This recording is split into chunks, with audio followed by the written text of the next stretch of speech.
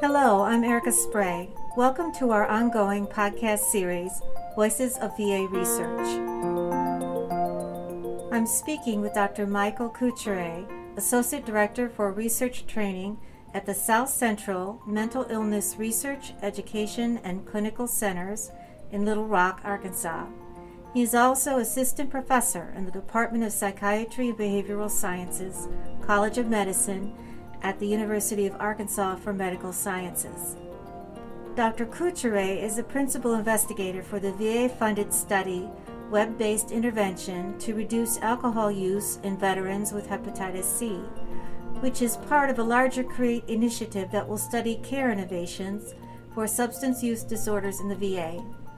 I met with Dr. Cucciare to find out about the work he is doing to help veterans who have hepatitis C and substance use disorders.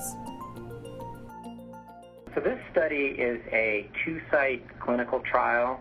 The focus of it really is to determine whether a brief intervention delivered by the computer, essentially one time, is effective for reducing alcohol use in veterans who consume any level of alcohol in the past 30 days and also have hepatitis C. And we've actually broadened that out over the last year or so to include veterans with any liver disease. Mm-hmm.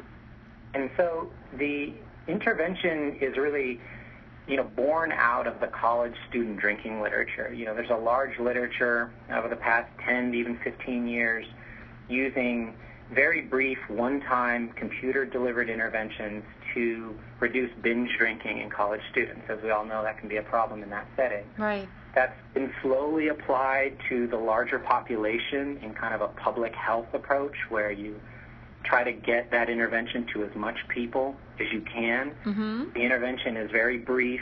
They tend to have very small effects, so we're not taking somebody who has an alcohol use disorder and now making them abstinent.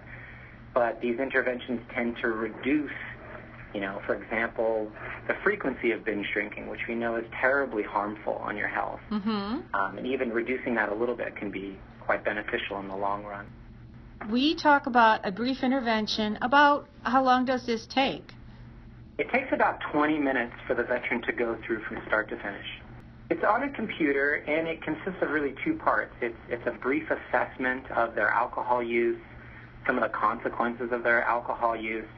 That information is then given back to the veteran in the form of personalized feedback.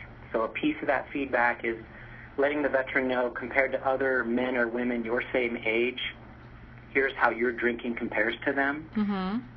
And then it also gives them specific feedback about the health effects of their level of drinking on their liver, okay. on the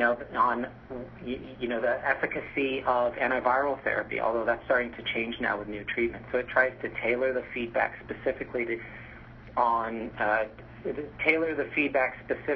towards helping the veteran understand how drinking can affect their disease, how their liver.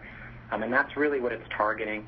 And then they print out a feedback report that they can then take with them. So although the intervention is short, the right. idea is that they take that material with them, read it, and try to digest it, and if desirable, they can bring it back to their physician with questions and to present that material to their doctor during a visit. How often do they go through these interventions to be effective? It's a good question. I think largely the literature says that, there is some benefit to doing them one time. I think my understanding, and Keith certainly jump in, I don't think the literature has really come to any conclusions about mm-hmm. frequency. In the studies that I've seen, there's some debate about whether or not multiple brief interventions over a period of time have any additional benefits. Right. It's like that first time is really where the bang is, mm-hmm. especially with these kinds of interventions, these personalized feedback interventions that we're using in this study. Right. There are other brief interventions where that's not the case. So there's a difference there. Okay. So it's one time, and then they take that information and they kind of go with it. And then we follow them for 6 months to see if there's any change in drinking. These tend to be heavy on pictures and charts and graphs. Is that correct? It's more yes, visual? Yes, absolutely. So technology is always changing.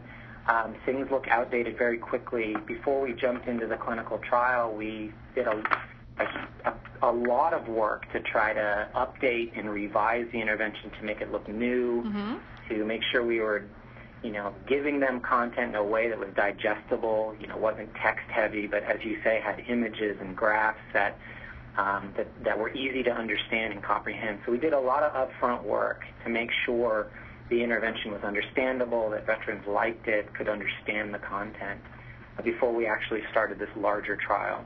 I think that was critical before we jumped into a study looking at effectiveness. Why is it that veterans with Hep C have higher rates of alcohol use disorders?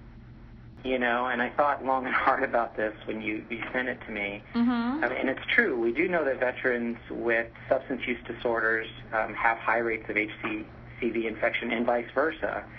And the literature shows us that having a substance use disorder is really a risk or predisposing factor for HCV infection. But to my knowledge, the exact pathways by which having a substance use disorder may put you at risk for HCV infection have kind of remained unclear. Haven't really been spelled out in the literature. Certainly we can speculate about that. Okay. Perhaps having a substance use disorder puts you at greater risk for activities, for example, that might lead to exposure to hepatitis C or to HIV. I want to thank Dr. Cucciare for joining me on Voices of VA Research. I hope you have found it informative. I'm Erica Sprey. Please tune in again. To learn more about the latest in VA research, go to research.va.gov.